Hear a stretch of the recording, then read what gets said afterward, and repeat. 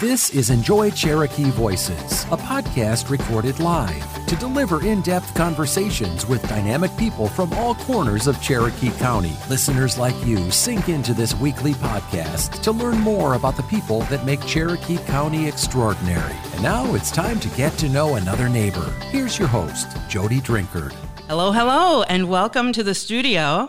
Anthony Hall, how are you? I'm well, Jody. Thank you so much for having me. I appreciate it. I have been waiting. How long for this podcast? You came into our office when?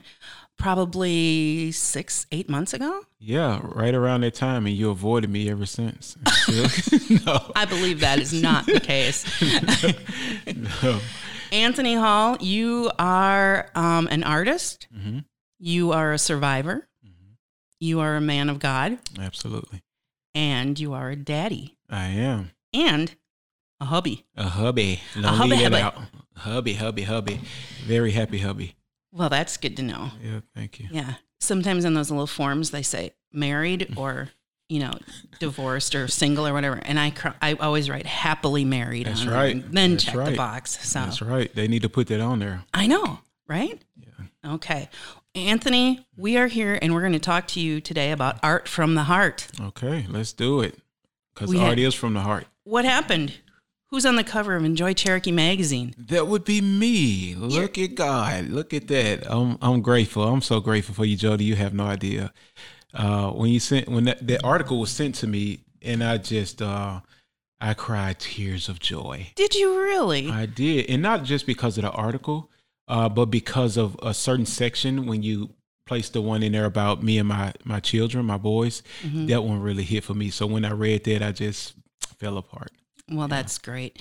Yes, the Enjoy Cherokee magazine for the May-June edition for 2022. The cover picture is Anthony Hall's toes, his painted feet. Yeah. And I look forward to everybody reading this article. We're going to kind of go into depth a little bit more about what we're going to talk about. I mean, about your life. Yeah. All right? Let's do it. All right, Anthony, tell me, where were you born and raised? Born and raised in Memphis, Tennessee, in a little project called Hurt Village. Hurt Village? Yeah, Hurt Village. So for some of the people who've seen The Blind Side, the neighborhood that they portrayed in The Blind Side, that's the neighborhood that I grew up in. Really? Yeah. Is that a true story? Yeah, well, it's based on a true story with Michael Oher. I didn't get to see the entire movie. I haven't watched the entire movie because I know some of the way it was portrayed. It wasn't once Hollywood gets their hands on it, they gotta butter it up a little bit. But I know a little bit about this story, and it's a little bit more. We'll just say you can go into a little bit more depth with this story, and just about with every kid over there who was born and raised in that neighborhood. Pretty much the same story. Mom's on drugs, don't know their father, grandmother is raising them. So it's a lot of stories like that. But unfortunately, a lot of kids weren't able to make it or wasn't able to see the side of the light that Michael was able to was blessed enough to get. So, yeah. Well, I think you have a blessed story also. Indeed. So you were born there in that community in Memphis, and what was life like? Are you the eldest in your mother's family? I'm the youngest. I have two older sisters, and around that time, my older sisters, they were living on their own at that time. Even as teenagers, they were 17 and 13 at the time, I believe, or 18 and 14, one of them. But they had their own apartments. They were living their own life in like grown adults. Mm-hmm. And there's something that's common, around in those parts of the woods. So it's nothing out of the ordinary for a young lady to be living on their own at that time. And, the way they were able to pay their bills and things of that nature is another story. But there was just something common where I grew up. So when you say they were living on their own, were they in the same community still? No, they weren't in the same community. They got an apartment, was probably about 20 minutes away from us. Mm-hmm. And so, again, that was just something that was almost natural. And sometimes kids do get the same benefits of their parents because you're growing up in that environment. Maybe you're on welfare or Section 8 or something like that. And sometimes people are able to get the same apartment next to their mom or something like that. But my sisters were quite different, and they end up moving out on their own at a young age. So you were kind of almost an only child then to your mother at that time. Is that right? And she was on drugs. Mm-hmm. So you were home alone a lot, maybe? Yeah, it got to that point. For a minute, it was me and my grandmother. I was living with my grandmother a lot. And then my grandmother moved in with my mom and I. And then when my grandmother passed, I remember going in and finding her, because I found her a couple of times. She would slip and fall, hit her head or something like that. And I would just wake her up and get her up. And then this time she wasn't getting up. And my grandmother was So she had fallen? You found her? Yeah, she had fallen. I'm not sure. She didn't have a knot on her head, so I don't think she fell and hit herself. I think she just had a heart attack or something. And at this time she wasn't getting up, and that was the most devastating day of my life because my grandmother was like my woman, that was my lady. She took care of me and my siblings, and she was just always there, a supportive woman, and it was just a devastating day for me, to say the least. How old were you? I think I was right around 13 or 14 when I found her. So, yeah. That's horrible. Yeah, indeed. Yeah, quite a devastating day. So how did you pick yourself up from that? Well, it was kind of a blessing in disguise. Once I got older, I realized that because at that time, my grandmother was like my everything, and when my grandmother passed, I didn't want to live in the same apartment where I found her. And so that was really hard for me. And so my mom called my uncle, who was living about 25 minutes away in another neighborhood called Orange Mound, which was another rough neighborhood, really rough neighborhood. But it was different for me because I wasn't around the same environment that I was familiar with. Mm-hmm. So I was going into another environment, which was a lot better. And although I stayed with my uncle and his wife, I slept on the floor. They only lived in a 1-bedroom apartment, but he was willing to take me in and get me out of that environment. And I just wanted to be away. I couldn't see myself sleeping in that place where I found my grandmother. Yeah. And he took me in. So that was his mother. Is that right? No. The way this happened, my biological grandmother died before I was born. And my biological grandmother was best friends to who I call my grandmother, Sarah Williams. They were best friends when they were growing up. And right before my grandmother passed, she asked my grandmother if she would take care of her family. Mm-hmm. And she made the promise to my biological grandmother that I would always be there for your family. And so that's the only woman she was. Gotcha. Yeah, she had died before I was born. And so Sarah Williams was the only woman that I've known as a grandmother, so she was my grandmother to me. I understand. Yeah. Right. That's what a tribute to your real biological grandmother that she had that kind of friend. Right. Wonderful. Okay. So then you were living with your uncle and staying on the floor. Yeah. What was life like? Life was pretty normal. I ended up going to this school in Orange Mound called Melrose High School, where I then began to play football. And after playing football, there was this coach there, this young coach who was very energetic. The team just came off a successful season. They had this quarterback and this wide receiver, and they were really talked about in the city of Memphis. And I thought it was very interesting that the newspaper would come and talk to these guys, and the news reporters would be talking, and I'm seeing college coaches coming in and out of the school, and I thought that was very interesting. It was something that I've never seen before. Quite frankly, just about anyone in that school, it was just like a shock to them that these coaches would come in this rough neighborhood, in this school where some of everything happens every single day, and they will be willing to come inside of these dangerous schools to talk to these players. And so once I started playing football, that helped me stay off the streets. So some of my time was kind of condensed because I was spending a lot of time at football practice. It was like, it seems to me what you're saying is all of a sudden there was a light at the end of the tunnel. Right. Like you could see life beyond high school, beyond what you were in right now. Is that true? Absolutely. That happened to a lot of players because we had about 75 players on our team. And Isn't that a lot? Yeah, that was a lot. But everybody wanted to play for this new coach. Who was the coach? His name is Coach Timothy Thompson. And he was from my neighborhood. He grew up in the area that I was born and raised in, but of course I didn't know him at the time. But I found out he was from my neighborhood, and this fiery coach, I mean, he's turning kids' lives around and got these high quality coaches coming from Alabama and LSU, and he was the talk of the town. Mm-hmm. And so once I started seeing that, well, all of the players, we started seeing these guys getting highly recruited by these big colleges, and it kind of made a shift in a lot of people's minds. So it was kind of like, well, this guy's coming from a home where he doesn't know his father. This guy's mom's on drugs. This guy's mom's an alcoholic.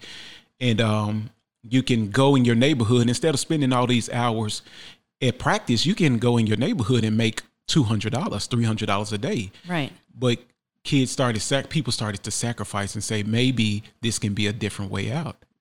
Wow. Yeah. That was, he turned some hearts, I guess, and minds. Definitely. So in the article, mm-hmm. you also mentioned he turned your mind and your heart in another direction. Can you talk about that a little bit?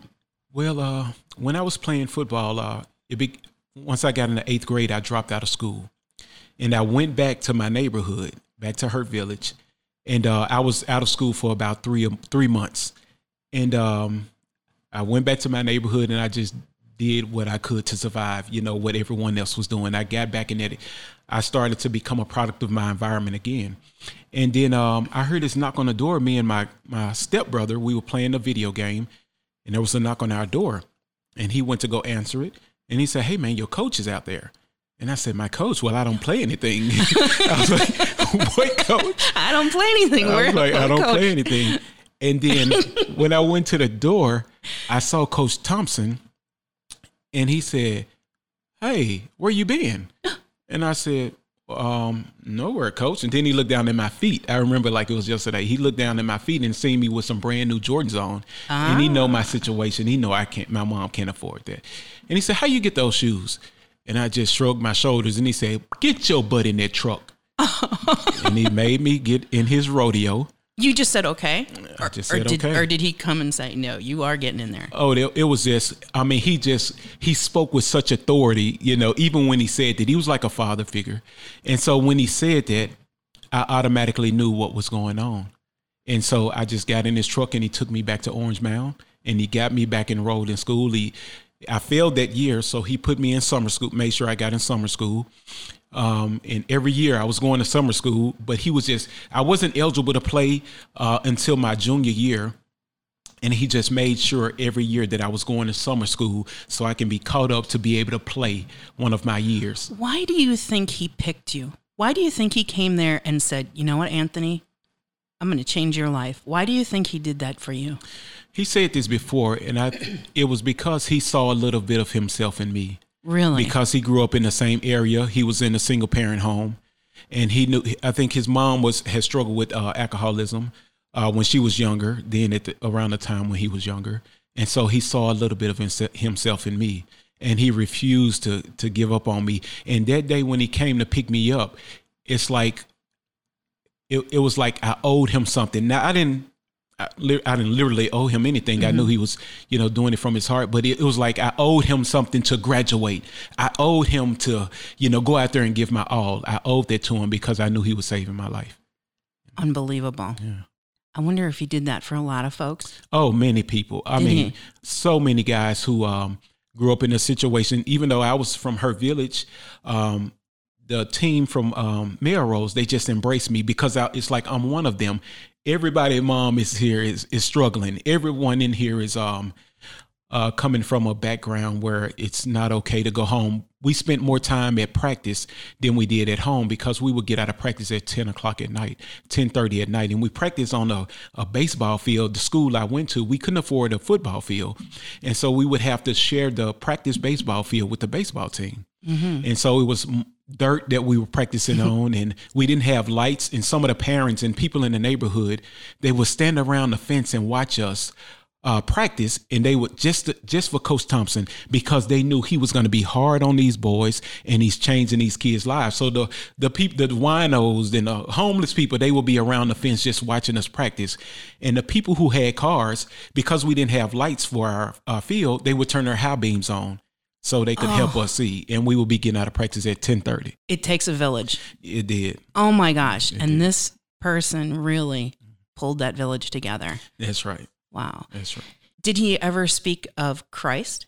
Oh, before practice, he talked about, because he knew he was going to, I don't know if he understood this, that he was going to be putting us through some things that, I mean, because he practiced us. So he's like, I got to introduce them to prayer because they're going to need it. That's right. He demanded perfection out of us. But at the same time, before we went out to practice for 5 hours straight, we would spend an hour talking about God and life, because he understood the dynamics of each kid in their locker room. Because you got kids, how are you going to change these kids' mind when they can leave and go and they can go and sell drugs and make $300, $200 to feed their family? Right. What are you going to say to these children that are struggling when they go back home? They might find their mother OD'd. They might find guys running in and out of their homes, drug dealers running in and out of their homes. Their sisters and their little brothers are hungry. What can you say to these kids to keep them coming back every day? And I think he understood that God was going to have to play a major part in this, and God absolutely did. And so we would talk about God and life, and he would talk about situations of each individual because he knew all of our stories. And it's like he related to us and we could relate to him because he went through the same thing. And so. Oh my gosh. Yeah. This is incredibly moving. It's hard for me to come up with questions because you're very well spoken. Is this going to be a movie? Lord willing. Some of the guys, I know when I was into acting, when I first moved down here, I came to pursue acting, and I met this director. I was in a stage play with Dorsey Levens, Karan Riley, Lisa Wu Hartwell, football players, NFL football players. And the director of that play, I told her about this. We were randomly talking. I ended up sharing this story. She said, "Anthony, this is a movie." And she said, and so I introduced her to Coach Thompson, and she flew down to Memphis, and unfortunately nothing came out of that. And some of the guys were calling me, some of the guys still today, they said, "Anthony, why don't you do it? Just do it." Because I had started writing on this 10 years ago. And I guess I got a 10-year writer's block. 10 years writer's block. I'm a big procrastinator. Go for a walk. Going for a walk always helps. Just go for a walk. Yeah, I've been procrastinating because I've been trying to juggle so many things. But that's God's story, and God's fingerprints are all over that story. And I know it needs to be shared because he will be glorified in it. And that's the main thing that my main goal in that, to show people what God had done with kids who didn't even, we used to lift weights in a classroom. We didn't even have a weight room. So we had to put aside some of the chairs and the stools that were in classrooms to lift our weights in. So Anthony, while you're out on the football field and Coach Thompson is helping you navigate life, basically, what was going on inside the schoolroom? I mean, in the classroom, because I know that you were saying that you had to go to summer school every summer. I don't know if that was mandatory or if that was something that was just a real positive thing in your life. Well, it was because I really wasn't applying myself because I was still failed. And that's why he made sure I went to summer school every year, because I was failing every class. Because when I was in school, my mother had got diagnosed with the deadliest disease, a very deadly disease. And at that time, when I was the first person my mom told about, I went with her to the doctor's office, and we went inside the doctor's office, and she came out teary-eyed, and I can tell you were in the waiting room. You were waiting for her to come out. Yes, I was in the waiting room. Yeah. And so I can tell she had been crying. So I'm thinking, oh, well, maybe she's pregnant and she doesn't want to be, or because I always wanted a younger brother. And so I'm thinking, well, maybe those are tears of joy, or maybe she's not ready to be pregnant again with her fourth child. And so as we began to walk back to her village, she mustered up enough strength to tell me what was going on. And she said, "Tony, I have something very important to tell you." And we continued to walk. It took her a minute to tell me. She said, "I have AIDS, and the doctors gave me 6 months to live." Oh, Yeah. And so as we're walking, we didn't break stride. We didn't look at each other.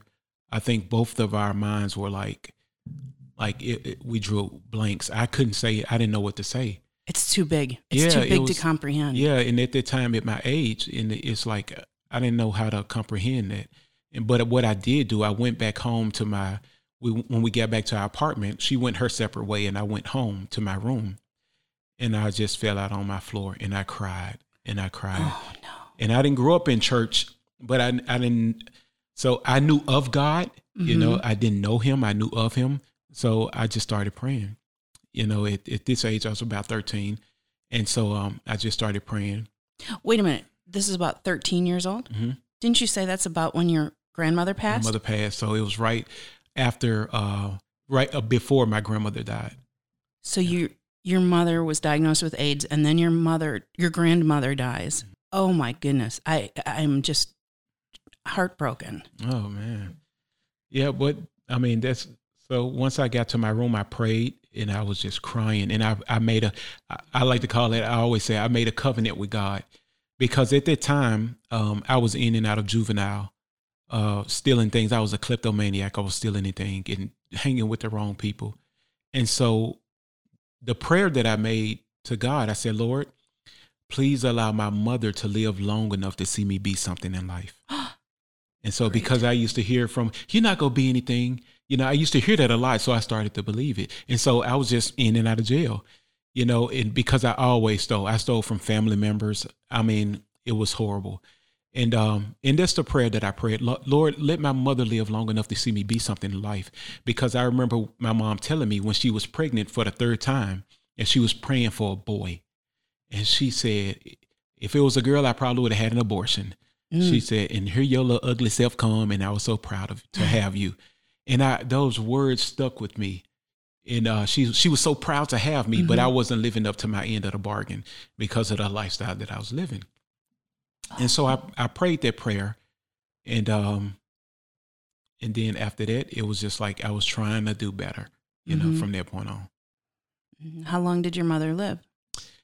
When I graduated college, I got a job coaching. I was the head coach of girls basketball. I was the head assistant coach of football. I was a full-time physical health and physical education teacher.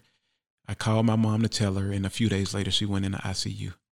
You are kidding me. And God honored their prayer. She was expected to live 6 months, and she lived how many years? 13 years later. 13 years So that's later. why when I started writing on the book, and I think I'm going to name the book 6 months, 13 years. Say it again. 6 months, 13 years. That is a wonderful So they title. gave us 6 months to live. She ended up living 13 years. Amazing. Yeah. Wow. Yeah. Lord willing, that's the plan. Okay, let's go back to high school now. You're in high school. You're playing football, going to summer school. Did you practice all year round? Year round. Yeah. Our coach didn't believe in anything else. He said football is year round.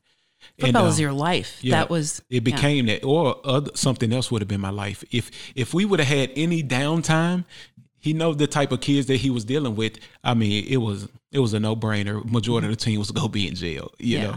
So he kept us busy. And so I'm in and out of summer school. But as I'm going to school now, I got this news when I was 13.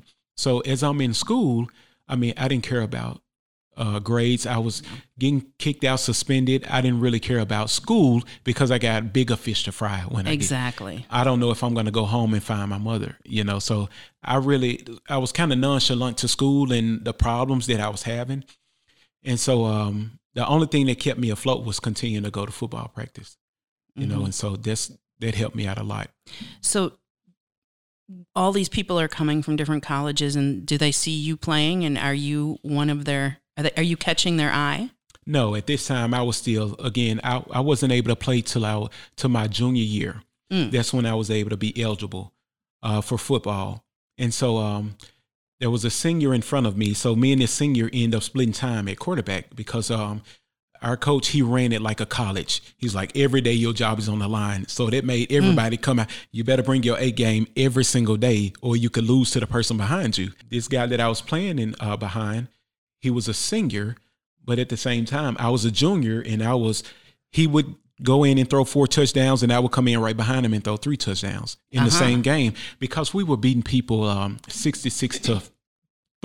Oh my goodness. 80-7, you know. And we hadn't lost a game in the city of Memphis in 4 or 5 years. We hadn't lost a game in the city of Memphis. And so we were like 35-0, 40-0 in the city of Memphis. So in every team that we were playing in the city, our competition came when we made it to the playoffs, when we played against those schools who had real programs, schools like White House, schools like Pearl Cone out of Tennessee, and Maryville. We end up seeing them, and it was a lot of Portland, Tennessee. And we played against those guys, and the competition, we would still make it to the state championship, but we would have some fights, you know. Yeah. We wasn't beating everybody 50-0 in the playoffs. So it would be some fights. We would probably beat them by 2 touchdowns. And our coach was such a perfectionist. If a team in the city of Memphis, sometimes if they would score on us before at halftime, he would have us rolling and bear crawling because they scored, or they got a first down, because he demanded that from us, right? And that was our standard. That was our standard. Mm-hmm. So now you're a junior, then you become a senior. Are you ever on the starting team?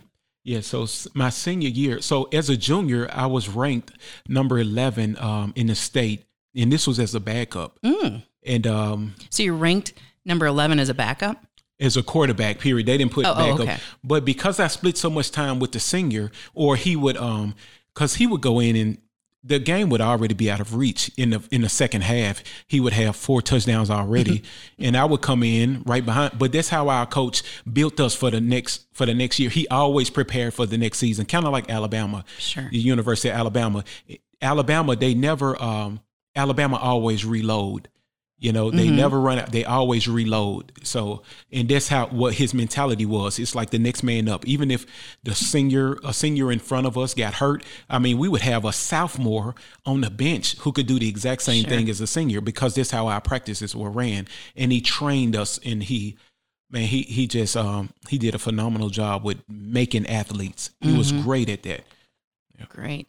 So now you're number 11 in the state. In the state. As a well, they didn't know, but as a backup quarterback. And so coming into my senior year, right before our jamboree is something called the jamboree, where all the teams meet up at this same football team, and you play like a quarter or a half. And the practice before, the week before, I broke my hand. Oh no! Yeah, as a senior, and I missed 8 weeks. Ugh. And I had a 6'4" sophomore behind me. I told you we didn't have a broken hand. We reload. Yep. We reload. And so this 6'4" sophomore came in, and he was ranked in the state as well. You must have been heartbroken. I was heartbroken. And so 8 weeks I had this cast on, and this sophomore, he's a really good friend of mine now. Well, he's always been. We were all like family. But he was highly recruited as a sophomore. Really? Yeah, he was highly recruited, and here I am with a cast on. Son of a gun. So the 8th week, I ended up getting my cast off, and funny how God works. But the 8th week, when I finally came out of my cast, I dress up for the game. He's starting, and I'm just hoping that I'm able to get back in the rhythm. And he ended up having a horrible game. He was playing so bad that game. That was our first loss of the season in the last, I think, 5 years. That was our first time losing in the city of Memphis. And so coach put me in like the 4th quarter, I think, and I came in and I threw the only touchdown that we had that game. So we lost the game 21-7. And then from that point on, I started back starting, and we went all the way to the state championship, where I threw the winning touchdown. You won the state championship? We won the state championship. Because of your touchdown? Well, because of God. I wouldn't say because of my touchdown. Gosh. Yeah. God gave it to you, though. God gave it to me. Hey, that's awesome. Yeah, praise God. So did you go to college? I went to a small school in Tuscaloosa, Alabama. It's a HBCU called Stillman College. Mm-hmm. And it was like 7 minutes from the University of Alabama. And people ask me how I'm an Alabama fan. I became an Alabama fan because I was at Stillman, but I played with 2 Parade All-Americans who was playing at the University of Alabama. So when our practices were over in the summer, instead of Alabama practice year-round, so instead of me going home because I didn't really have much to go to, and I didn't want to go back to that environment, I would just go over to the University of Alabama, and I spent the entire summer at the University of Alabama with the guys that I played high school ball with, and I would practice with them. I got to know the coaches. I got to know all the players. All of them knew me. So that's how I became an Alabama fan. That's kind of instilled in you then. Yeah. You're kind of almost part of the team in a way. Right. Yeah. That's great. Yeah. So what did you study in college at Stillman? Well, I started off with computer science. That's what I started. How did that go? It went. But I was there for 2 years, and I got a F in just about every class. And a friend of mine came up to me, and we laughed and joked about this a few weeks ago. And he came up, he said, "Anthony, what's your major?" I said, "Computer science." And he know what type of person I am. He looked at me, he said, "Well, what are you doing in computer science? What made you choose that major?" I said, "I don't know. It sound good in conversation when everyone's talking." And we just started laughing. He said, "Boy, if you don't get out of that computer science and go to health and physical education."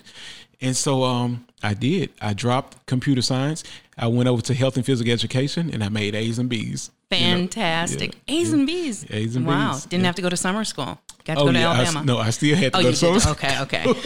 To catch up from all the grades that I was making from computer science. So you graduated from Stillman? I graduated, yes. Congratulations. That's huge. And then you went on. What was your first job out of college? Well, the coach who was like a father figure to me, Coach Tim Thompson, he got a coaching job at this school in Somerville, Tennessee called Fayetteville High School. And soon when he heard about, that's what he used to always say to me when I would come home from college. He said, "You better not come here without that paper, without the degree." And he was like, "You better not come home without that paper. I don't care what's going on. Don't come through those doors without that paper." And once he heard I graduated, he called me. He said, "I heard you graduated. Well, come on, I got a job for you." And as soon as I graduated, at the age of 25, I went to go be the assistant coach, quarterback coach at Fayetteville High School. And then the superintendent said, "Well, we're still looking for a girls basketball coach." And Coach Thompson was like, "Anthony will do it." And I didn't know nothing about basketball. I didn't know much of anything about basketball. And I was like, but I was up for the challenge. I'm young and naive. I said, "Yeah, I'll do it." And so I became the girls' head basketball coach. And that first year, we went 2-20. We were horrible. I was like, and I was praying. I said, "Lord, I think they got the wrong man for this job." And then I remember having a conversation with Coach Thompson. He said, "Anthony," he said, "you got the recipe." He said, you got to make those girls believe in you. He said, "You remember," he said, "just go back to what I used to do with y'all." He said, "I talked to y'all about God and life. I practice with y'all every day." And I showed, not only did I tell you, I showed y'all by example. Mm-hmm. And I said, that made so much sense. And so I started practicing with the girls. Now I knew how to play basketball, but I never really played organized basketball. And so I started practicing with them every day. All the sprints that I made them run, 70 sprints, I would run every one of them with them. Oh my goodness. I would run each and every one of them with them. And so, and I became so dedicated, and I would spend the night in the gym in my office. Instead of driving home 45 minutes, I would be driving kids home. And it would be better for me to go back to the school and sleep in the school instead of driving 45 minutes home and have to get up in 5 hours. So I would spend, and the girls found out that I was spending the night in the school in my office, and their parents, they would bring me blankets and pillows. I would put 3 desks together and sleep on top of the desk. I had a shower in my office, but I didn't have anything else but desk and chairs. Again, a village. Yeah. That's amazing. And then the next year, we won the district championship. You went from 2 years in a row. You went from winning 2 games one year to winning the district championship. Unbelievable. Yeah, 2 years in a row. We won it back to back. But that was the switch. But it was all God. It was all God, because I was pleading. I was like, "Lord, what am I doing? I don't know what I'm doing. I look like a fool." And that's when God started showing me, because I was kind of trying to implement some of Coach Thompson's things to these girls, and it was wrong. And it's like God was telling me, be yourself. Be who I called you to be. Be who I called you to be.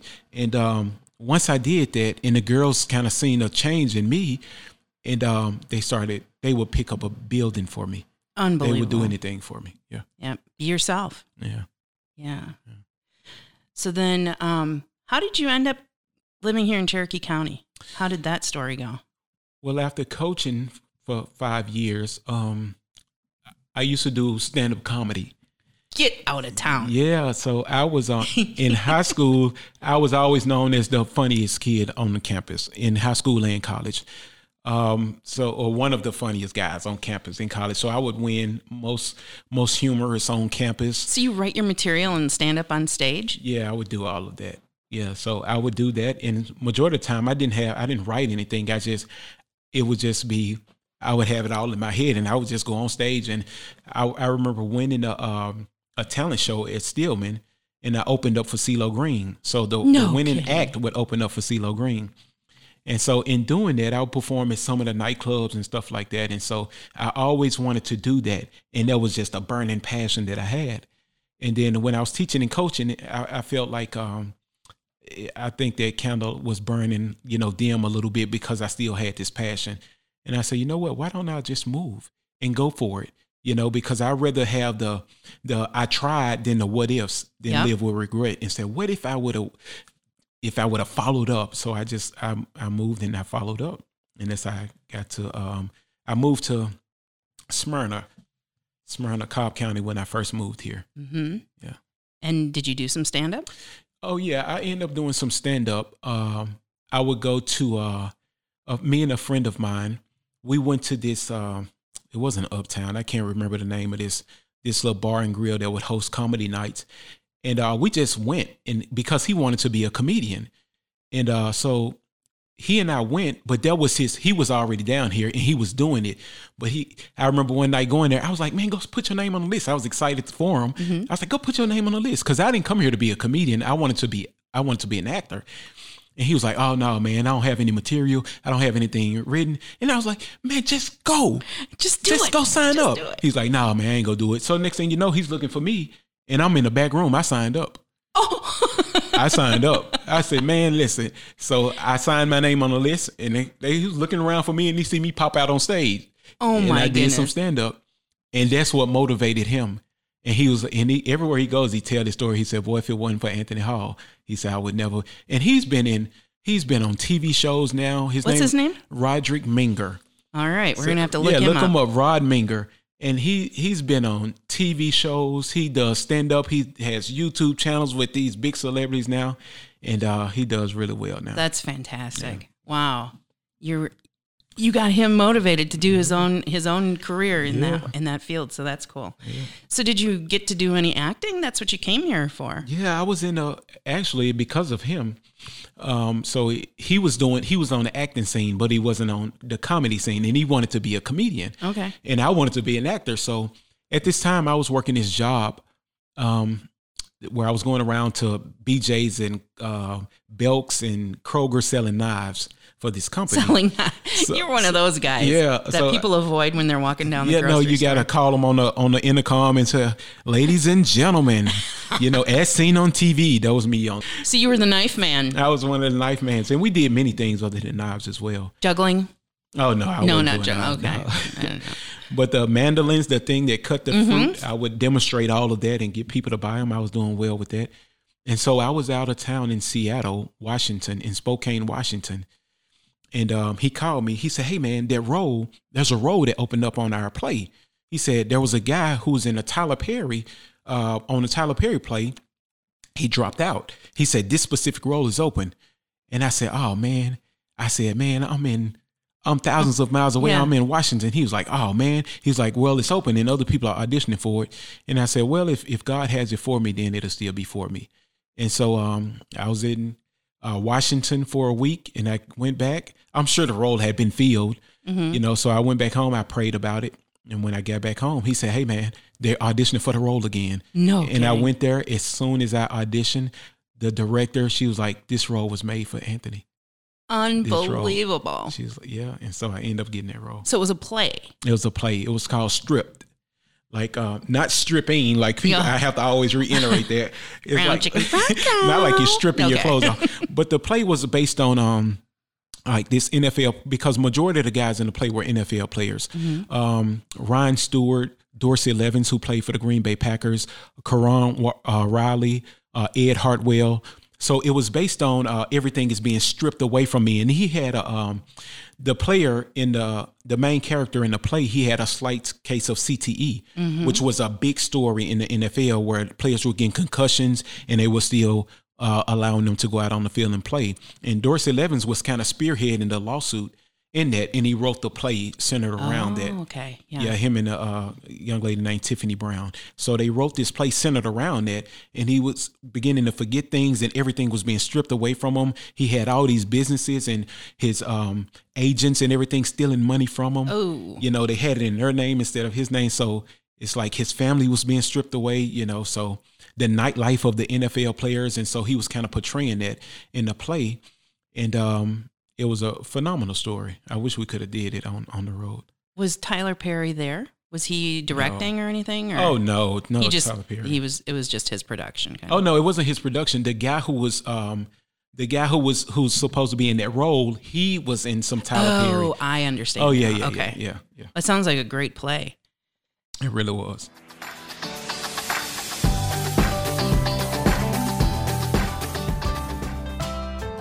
Goshen Valley provides peace and purpose to youth in foster care. There is an ongoing need for foster families in Cherokee County and all over Georgia. Goshen Valley is here to help meet that need. They provide safe, stable, and loving family-based models of care for those in need. Goshen Homes is a vital component of Goshen Valley. Goshen Homes understands that siblings in foster care should not be separated because they grow better together. For this reason, Goshen Homes works to recruit, train, license, and support foster families working with sibling groups in Cherokee County and the state of Georgia. If you have a little extra room in your home and heart, consider learning more about Goshen Homes and the unmatched joy you can discover by becoming foster parents. Visit www.goshenvalley.org/homes. That's www.goshenvalley.org/homes.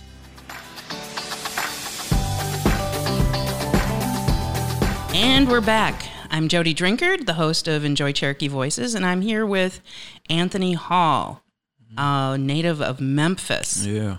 So you were a teacher. Mm-hmm. Where were you teaching at the time? I was teaching at a school called Fedwar High School in Somerville, Tennessee. Oh, this is during that time.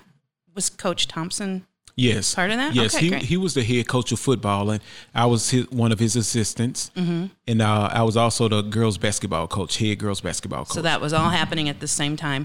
Mm-hmm. And in the article in Enjoy Cherokee magazine, you mentioned that you were tied up.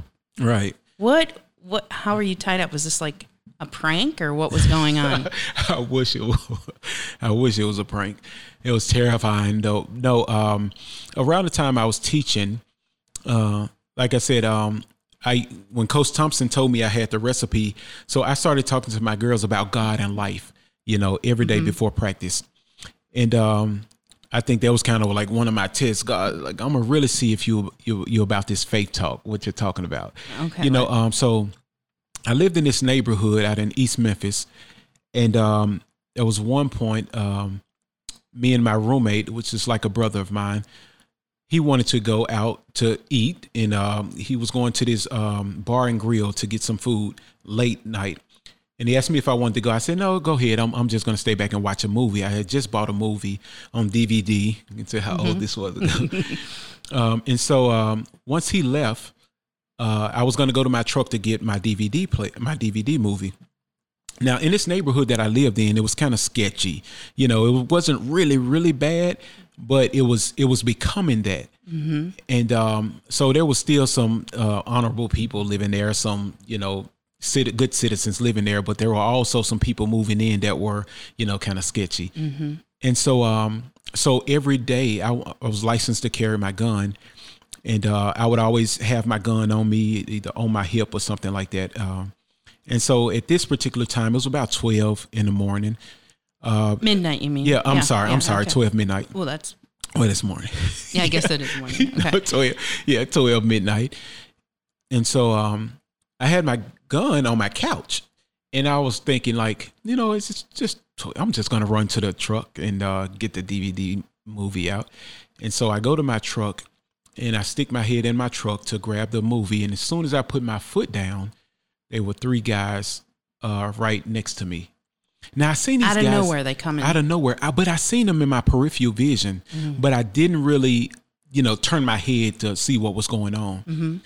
And there were 3 guys walking. So as soon as I put my foot down, they were right next to my door. They said, "Hey man, give me your money." And so I kind of sized them up, and I said, "Give you money?" And at third, I'm like, "That's like it's going to be a fight." And then when I sized them up, I looked down at his hand, at one of them's hand, and I seen a gun in his hand. Oh. And I said, "Oh, that money." Okay. I said, "Well, I don't carry cash on me." And he said, "Well, what do you have?" I said, "I carry a debit card." And if I was thinking at that moment, back then I always had my debit card in my sun visor in my car, in my truck. My debit card, my ID, any type of my birth certificate, everything stays together in my sun visor. If I was really thinking, but I was in survival mode. It really was there. It was really, right there. Okay. All I had to do was reach in my sun visor, give them the debit card, and who knows, maybe they would have skedaddled. They probably would have left. But I'm thinking survival mode. I'm thinking about getting back to my gun. Oh, and your gun was in my apartment. In your apartment, on the couch. On my couch. And so the guy said, "Well, where's the debit card?" And I'm literally thinking, it's in my house, because I thought it was in my house, but I was thinking about my gun. And he said, "Okay." I said, "Well, let me go and get it for you." And they said, "No." So they get to arguing amongst one another. And they said, "No, don't let him leave. Don't let him leave." And I said, "Relax, man. I'm just going to go get it for you and bring it back." And they said, "No." So they started following me. Go to your apartment. And so they followed me to my apartment. And so I put half of my body inside the door. Now I'm like 2 feet away from my couch where I can just reach for my gun. And like I said, I'm only thinking survival mode, but it's like I was like a second away from making my move. And it's like the Lord was telling me, "Don't do it. Don't do it." So are these guys like right behind? Are they in your house too? No, they're right as they're about to come in. One has his hand on the door. He and I both have our hands on the door, so I can't close it and lock it. That's why his hand was on the door, so I couldn't close it. And so the 3 guys, so I'm thinking if I push one of them, they can stumble, and then I have time to reach for my gun. And it's like the Lord was saying, "Don't do it. Don't do it." So I didn't make dangerous. My move. Yeah. And so one of the guys pushes this first guy, and all of us stumble into my apartment. And then now they shut the door and lock it. So now all 4 of you are in your apartment. Yeah. And I try to walk fast past my couch because your gun is, oh my God. And so the guy sees it and he picks it up and he puts it to my head and he said, "You were going to try to kill us, weren't you?" And then he started yelling, "You was going to try to kill us?" And one of the guys who was with him, he grabbed his hand and said, he wasn't going for that gun. And I said, "Man, I forgot that gun was on the couch." I said, "I wasn't thinking about that gun." And now I'm walking around. They're following me around my apartment looking for my debit card. At this time, my mind is blank. I don't know where my debit card is at this time because my plan A is going out the window and I can't think of anything else. Nothing was in my mind. And I'm thinking like, "Lord, where is this debit card? Maybe they will leave." I could not think of anything. And so as they're following me around, the guy's getting more anxious. Now the guy has 2 guns, the one who I'm really going to have to worry about. And so I said, "Where is this debit card?" And so he goes, "Hey, tie this man up." And I'm saying, "Man, you don't have to do all that, man." I said, "You don't have to tie me up, man. I'm just going to find the debit card for you." He said, "No, tie him up." And so the guy with the gun giving the instructions. So they tied me up with my phone cord. And so they tied me up and set me down in my living room. Now at this time, I was teaching, so I had a lot of Air Force Ones. I had all type of gadgets, laptops. My roommate had a laptop, a MacBook. We both had MacBooks. And so they were the third guy was taking all of our stuff out, our TVs, our shoes, our any type of fancy polo clothes or something like that. They were taking them all out. And so one guy's watching me. So I started to talk to this guy. I said, "Hey, man," I said, "why didn't y'all wear gloves before y'all came in here?" He said, "Well, we weren't expecting to come into your house." And I was like, "Oh, okay. Well, when I call the insurance company, the police will come out. They're going to dust for fingerprints. Just make sure you wipe everything down, so they don't." Oh, helpful hints. Yeah. But I'm trying to do everything to plant a seed in his head that I'm going to live after this. I was like, "Hey, make sure y'all wipe everything down." And he said, "Oh, okay, we will. I said, "Man," I can't be mad at you. Me and my brother used to do the same thing. So I'm relating to him now. And he said, oh, yeah, man, we just caught you slipping. We caught you lacking. And I said, yeah, man, y'all got me, man. Just make sure. I said, hey, when you leave, don't take my gun. I said, because they can trace that. It's like, well, we'll leave the gun, but we'll take the clip so you don't find the clip. We'll just hide the gun in your room somewhere. You just find it later. I said, okay, and don't take the phone either because they can easily trace that. So I'm giving them all types of tips. Don't take my phone. And so the guy, he signals to his partner. He said, man, this guy's cool, man. But the guy with the gun, he's just ignoring him. He don't want to hear it. And so he comes to get the guy from talking to me because he see it's too much going on here. He sees him becoming friends. Yeah, I'm building a rapport with this guy, and the other guy didn't like that. Right. So he takes him away from me, and he takes him to the corner of my living room, and he started whispering to him. And I heard him loud as day. And he said, hey, it's your turn. You got to do it. And as he's saying that, the guy is ignoring. He's turning away from him every time he tells him that. And the guy gets back in his face. He walks back in front of him and tells him again, it's your turn. And I'm thinking, this joker is about to shoot me. Oh, my gosh. Yeah. And so the phone cord that they had me tied up with, I didn't break it. I just stretched it enough to when he walks up and if he raises his hand, all I have to do is just stretch my arms out and I got the fight of my life on my hands. So that's what I'm thinking. And so he gives the guy the gun. And so two of them have a gun now. So the guy walks over and I can tell that something was different about him. The guy you were having a rapport with walks over. His demeanor had changed and his voice and everything, his facial expression, everything had changed about him. And I can tell something was different. And he said, hey, man, hey, just roll over on your stomach really quick. And I told him, hey, man, I'm not rolling on my stomach. But I knew he wanted to. I had built such a rapport to him with him. He didn't have the guts to shoot me, in my face, because he wanted to do it without me looking. I guess, I had some type of rapport with him. And he said, no, man, just roll over on your stomach really quick. And I said, I'm not rolling over on my stomach. Mm-mm. And so now I'm thinking as soon as his hand moves an inch, then that's my fight. And so he said, man, just roll over on your stomach. I just need to see if you're still tied up. And so I put my hands, I turned my back so I can show him. Twist, yeah. So I can show him, hey, I'm still tied up. And then he asked me again. And then that's when I knew that he was about to try to execute me.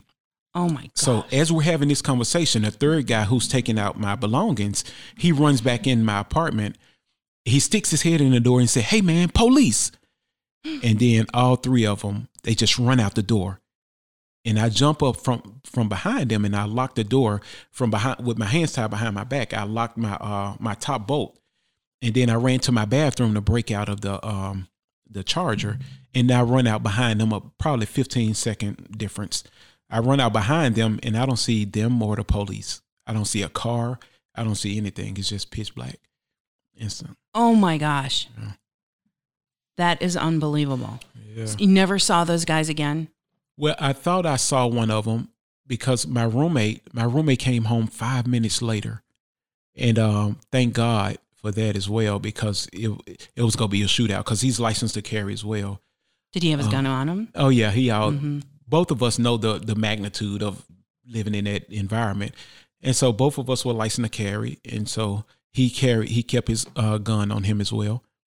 And so once he came home, I told him, hey, man, we just got robbed. I said, I need to see your phone because they took my phone and the gun when they ran off. Oh, they did? Yeah. So they didn't have time to think. So as soon as that happened, they were like, they just broke out. So, and that wasn't their plan. Their plan was to shoot me anyway. Oh my gosh. Yeah. So do you remember, did they have a car or a truck or something? No, I believe that they lived over there. I don't know if they were over there visiting or they moved with someone. So when they were carrying this crap out of your house, they were carrying it into another house. Into a car or into another apartment. So this possibly, so there was and so as I'm outside standing, waiting on the police, me and my roommate, I see a guy come out. Like he's probably like, I don't know, probably about 500 yards or more down away from me. And he comes out, he had twists in his head. And one of the guys who robbed me had twists in his head. And he came out with, just shorts on, to scope the scene out. Right. It's an old trick. You come out to see what's going on. After you leave the crime scene, you come back like you pretend. Yeah, they all come back. Yeah, yeah. And he had on different clothes. And I told my roommate, I said, don't look down there. but I believe that's one of them.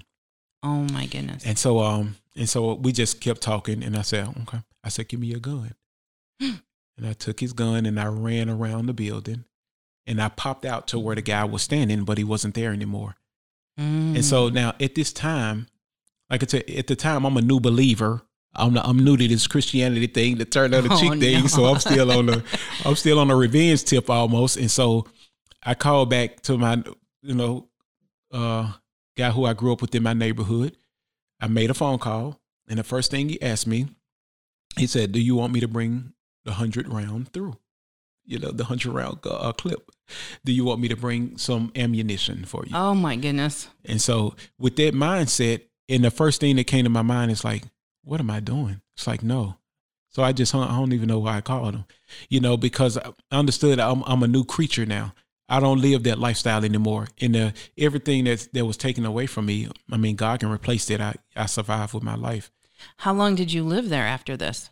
Oh, I moved out probably a week or so, not too long after that. I was going to say. Yeah, morning, I broke my lease. I'd be moving out in the morning. Yeah, I moved.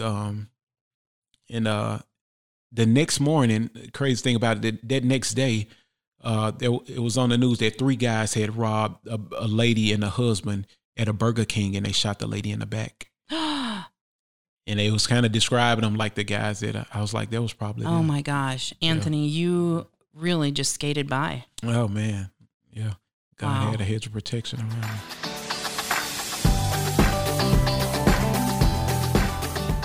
Knee pain is something we all have experience with. The team at Georgia Medical Treatment Center is here to help. They offer drug and surgery-free treatment plans that treat the most common sources of knee pain. They also accept most insurance plans, including Medicare and Medicaid. For a free consultation or for more information, visit them online at georgiamtc.com/knee pain. Don't live with knee pain, beat it with help from our friends at Georgia Medical Treatment Center.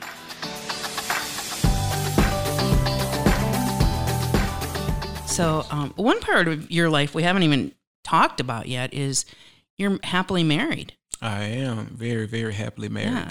Tell me about where you met your wife. Well, that's a funny story. We met at the Factory Church. At the time, we were meeting out of the movie theater right off Town Lake. And the first week that they opened, I just so happened to go there. The very first day they opened their doors, because someone told me about it a couple of weeks before they opened. And at the time, I was going to First Baptist Woodstock. And I was at First Baptist Woodstock for a couple of years. I loved every bit of it. I loved Johnny Hunt and the small groups that I used to have. And so someone invited me to the factory. And so I ended up going. And I met the pastor. And as soon as I came out, he just grabbed me and gave me a hug. He said, "Man, I need to meet with you." Oh. He said, "I like the way you're dressed, man." And he's like, "Man, I like your style." He's like, "Man, we got to do lunch." And so we end up doing lunch, and he told me his vision on what he wanted to do, and I believed in him. He was all about digging wells in Africa, and he's been digging wells in Africa even before he planted a church. So I was kind of seeing where his heart was. What's his name? Pastor Keith Norman. Mm-hmm. And so, and his lovely wife, Lucille Norman. I don't want to leave her out and their kids. But once we finished lunch, and he invited me again, and I went back the second week. And from there, I just continued to go. And so my wife, and I work at Goshen Valley, and I work with kids in our independent living program. And I would always have them with me. So I would take them to church with me. And one time I had about 4 kids with me, and I had a young lady with me, and we were sitting down in this dark theater.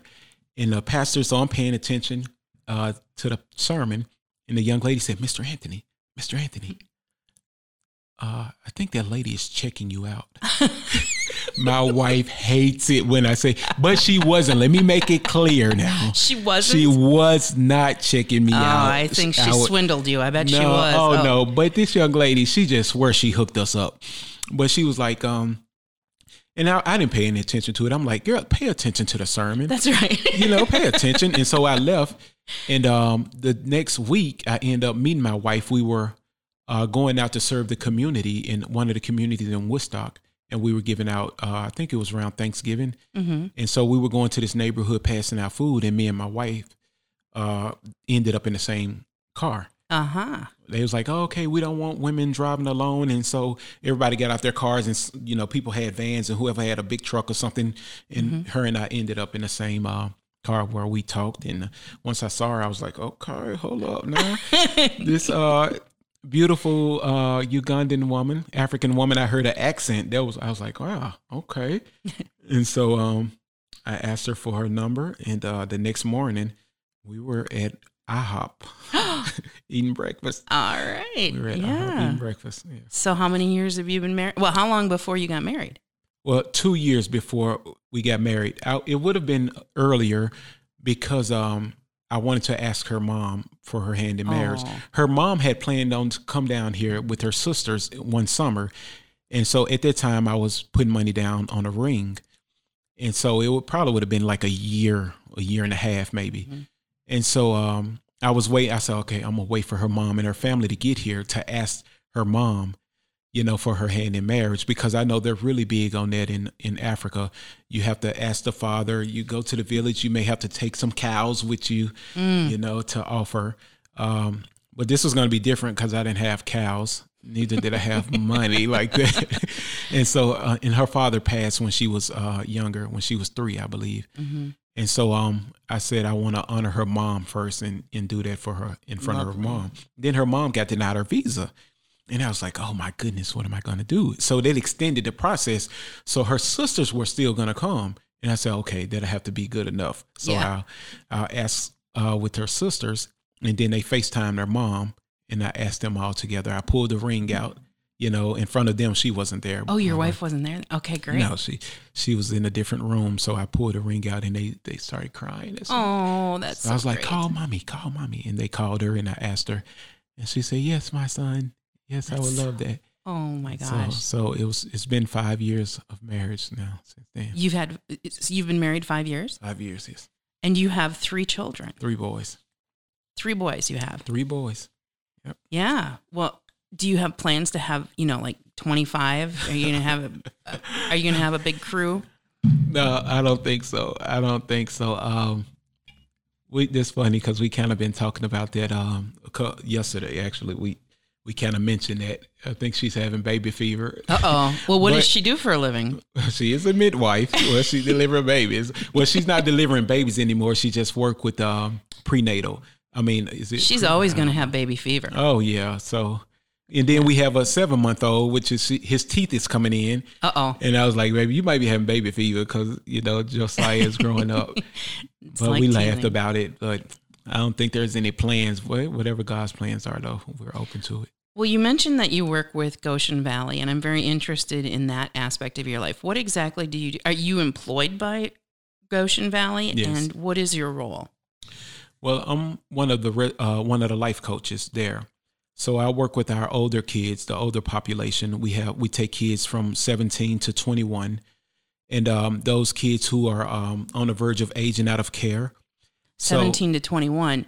So foster children or people in foster care age out at 18. Is that right? Correct. Okay. So you're doing 17 to 21. Right. Okay. Right. And sometimes when those kids age out, they don't have anywhere to go. They don't have any families that can take them in. They can't go back home.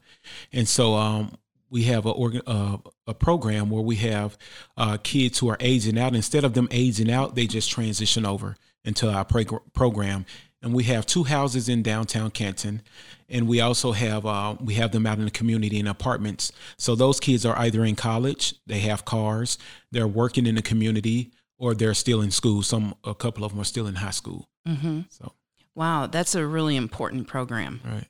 How many kids go through all of this foster system and end up having nowhere to go when they age out? So, Thank you for doing that. Oh, thank God. Yeah.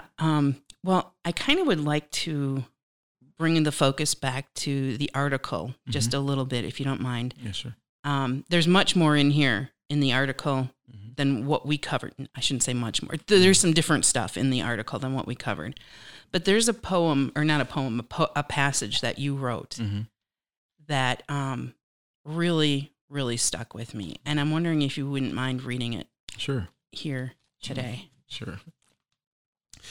I put this on Facebook. It's probably like a couple of months ago. And it says, how can you father when you've never been fathered? I reflect on all the things I wanted, all the footballs I wish I caught, all the bike rides I wanted, all the hugs I longed for, all the bedtime stories I wish I heard, all the congratulations I wanted to hear, all the daddy's home my ears yearned for, all the advice, the fixing tires, cutting grass, laughing and singing, answer questions about God, godly guidance, fishing trips, tossed in the air, baseball throwing, bend your knees hearing, I love you sons that I never received. I've just become what I've always wanted, and ask the Lord to guide me in raising godly men. No excuse for me now that I know him, being Christ. Yeah. Is it titled anything? No, I didn't. I did title it. I think there was one of the titles. I think what was that title? How can you father when you've never been fathered? Yeah, I think that was the title. I think that I wrote on Facebook. That's actually did you read that? Mm-hmm. Right now, you did? Yeah. I just think it's so amazing. Yeah. That to me was just heartfelt. Yeah. And you have some of your artwork there next to it. So, Anthony, yes, ma'am. You're an incredible person. That's a stretch, I think.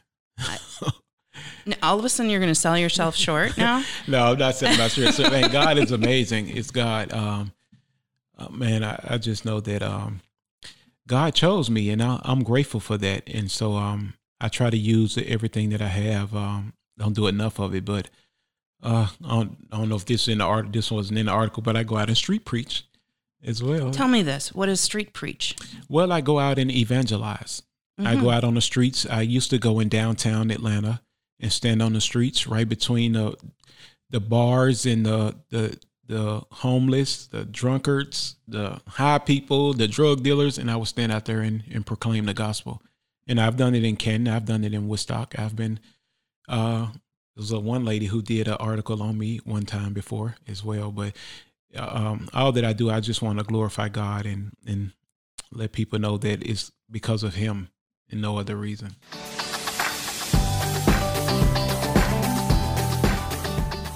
Healing begins with hope, and hope brings all of us together.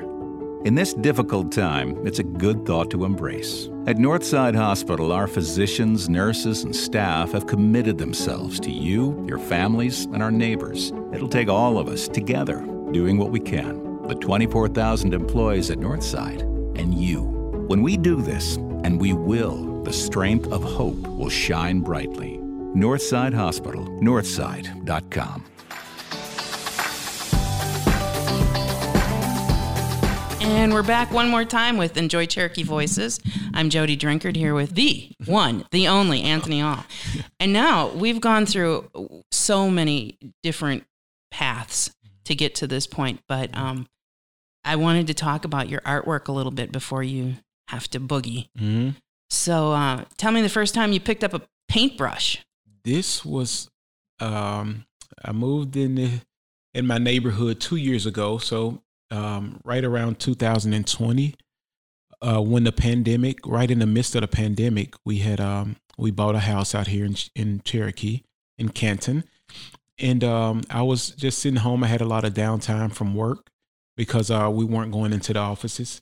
And so I was browsing on the internet and on Instagram and YouTube, and I just found a like, and I got bit by a creative bug, and I was watching these artists create, and I was like so fascinated about some of the things that they were doing. And one of the guys was using an iPad, and so I had an old iPad from about 2012 maybe, and I was like, I have an iPad. I gotta find it, but I haven't used it since then. So I went and found that iPad, and I tried to kind of mimic what this guy was doing, and I realized the iPad was too old to be updated to the software that he was using. And so I invested in the iPad. My wife and I talked about it. We went to AT&T, bought an iPad, an upgraded one. I downloaded the version that the guy was using. Procreate is the app. And I started just practicing. And then I seen this other artist. He was painting. And I was like, I think I can do that. Mm-hmm. And so I went to Hobby Lobby and I came home with all these canvases and paint. And my wife is like, what are you doing? You buying all this stuff? And I was like, I don't know. And so she just left me to my own devices in the garage. And the first canvas that I did, it was horrible. I messed up on it. I was like, oh, Lord, that don't look too shabby. And so I put that one aside and I put 3 canvases together and I painted on that.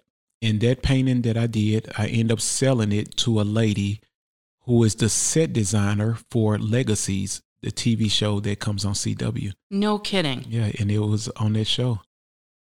That was your second painting? Second painting that I've ever done. Oh my gosh. Yeah.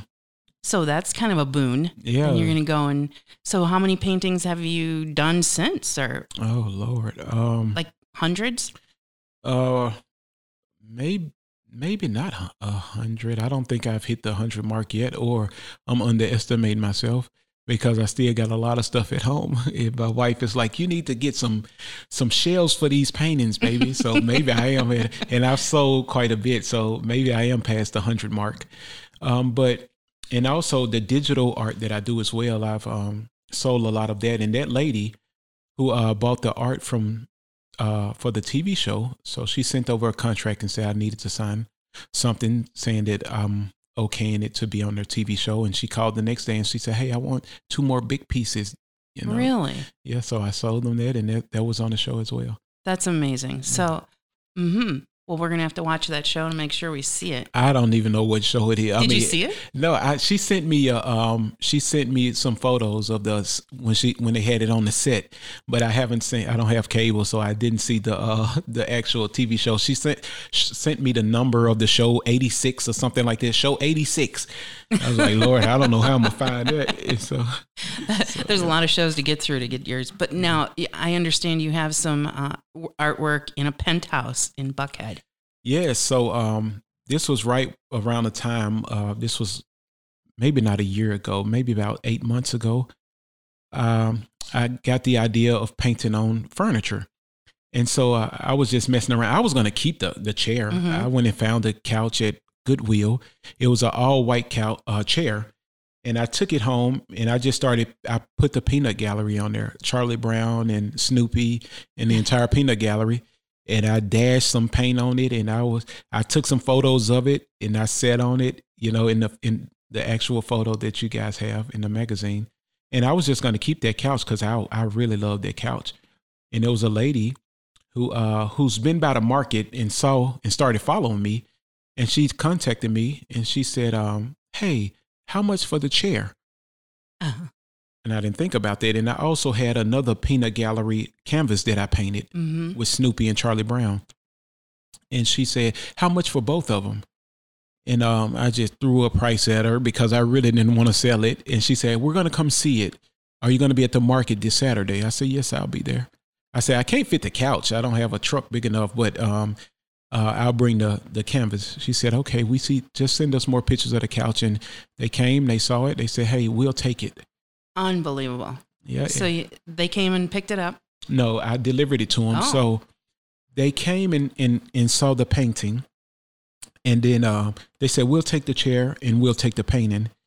And so I said, okay, I'll deliver it to you. And as they were leaving, I was thinking, man, they're only going to have 2 pieces. They're going to need some more to fill that wall. And then 20 minutes later, they came back and they said, hey, can we commission you to do some more peanut gallery canvases to fill our wall? Gosh. And I said, you sure can. And so I did 3 more pieces for them. And she has an Airbnb, her and her husband, in Buckhead in a penthouse on the 22nd floor. And I delivered it to them. And it's an amazing view. It's called Penthouses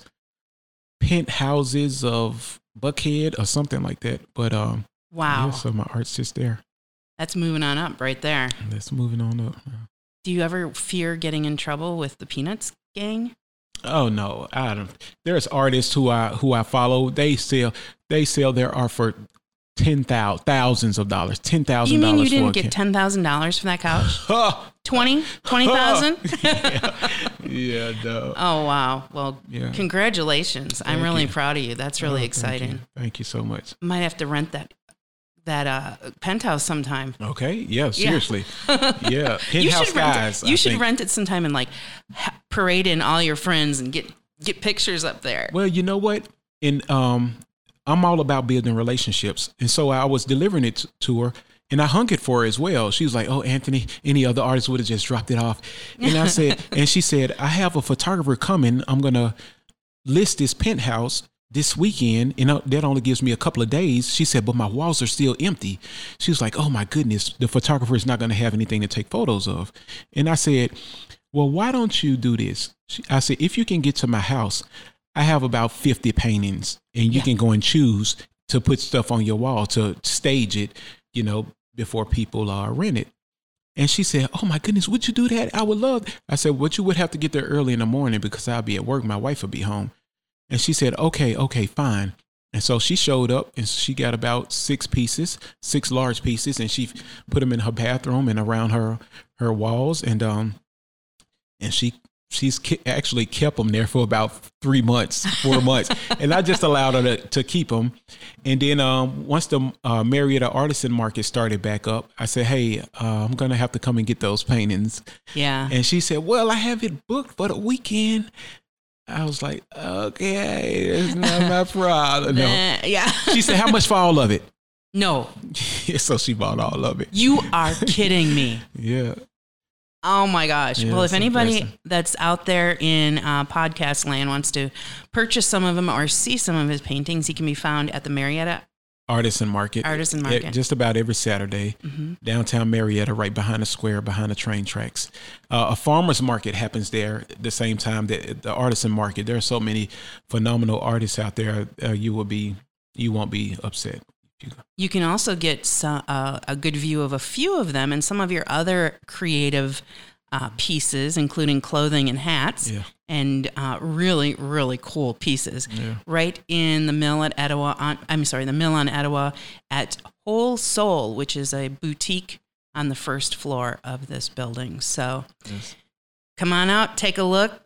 Yes. Buy a painting. Yes, and also you can find me at Lydell Art, which is my middle name. So my Instagram, it's LYDELL Art, Lydell Art on Instagram or Facebook. But majority of my stuff is on Instagram. Cool. Thanks.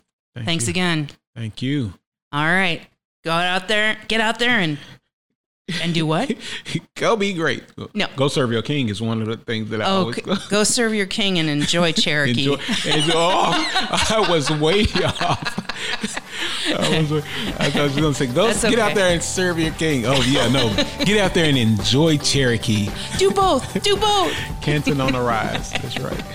Enjoy Cherokee Voices and Enjoy Cherokee Magazine are produced by EMI, a nationally recognized award-winning multimedia content producer. Copyright 2021, all rights reserved.